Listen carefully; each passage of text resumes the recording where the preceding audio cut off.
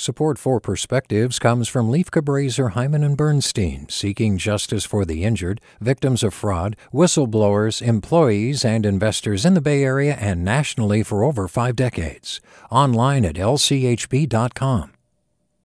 Hey, it's Avery Trufelman, host of Articles of Interest, and I've got to say, I've been a fan of KQED ever since I was a little kid, and I would come out to San Francisco to visit my grandma. It was just what we'd always turn on every time we got in the car, every time we were making dinner and turning on the radio. It was always KQED.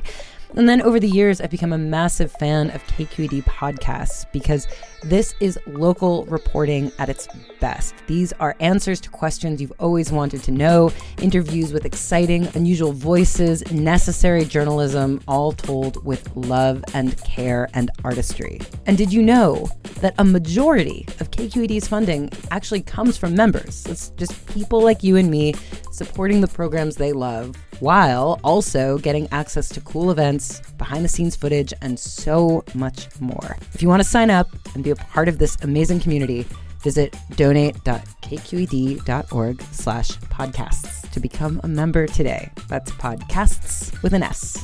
Thank you for listening, and thank you for your support. From KQED. I hate the way driving seems to bring out the worst of us. You put an otherwise kind person behind the wheel of an automobile, and their empathy seems to fly out the window. That isn't always the case. I enjoy slowing down and letting another driver safely merge in ahead of me, and always mouth and say, "Thank you," to drivers that extend the same courtesy to me. But what happens when you remove the driver from the equation? On a recent Saturday evening, I was stuck in bumper-to-bumper traffic in downtown San Francisco. It took about 30 minutes to advance a car length to the driverless taxi, which was parked parallel to the curb on my right. As I inched my car forward, the front of my car eventually overlapped with the rear of the robo-taxi. Suddenly, the driverless car turned on its left turn signal and, in a jerky manner, began pulling away from the curb in front of me. By habit, I looked over at the driver and was ready to signal to the driver that it was okay to pull out ahead of me. I looked. There was no driver. I looked again. There weren't any passengers either. I started to laugh to myself. I was conflicted. Should I be kind and let this humanless vehicle cut out in front of me? I was about to let the robotaxi merge into the lane ahead of me. But then I thought, why would I make a kind gesture to a passengerless robotaxi, devoid of empathy? The taxi inched forward.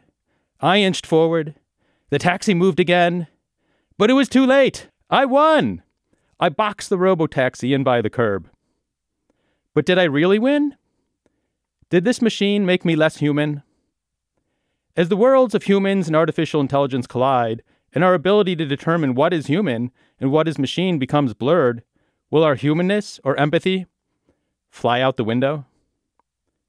With a perspective, I am William Humnicky.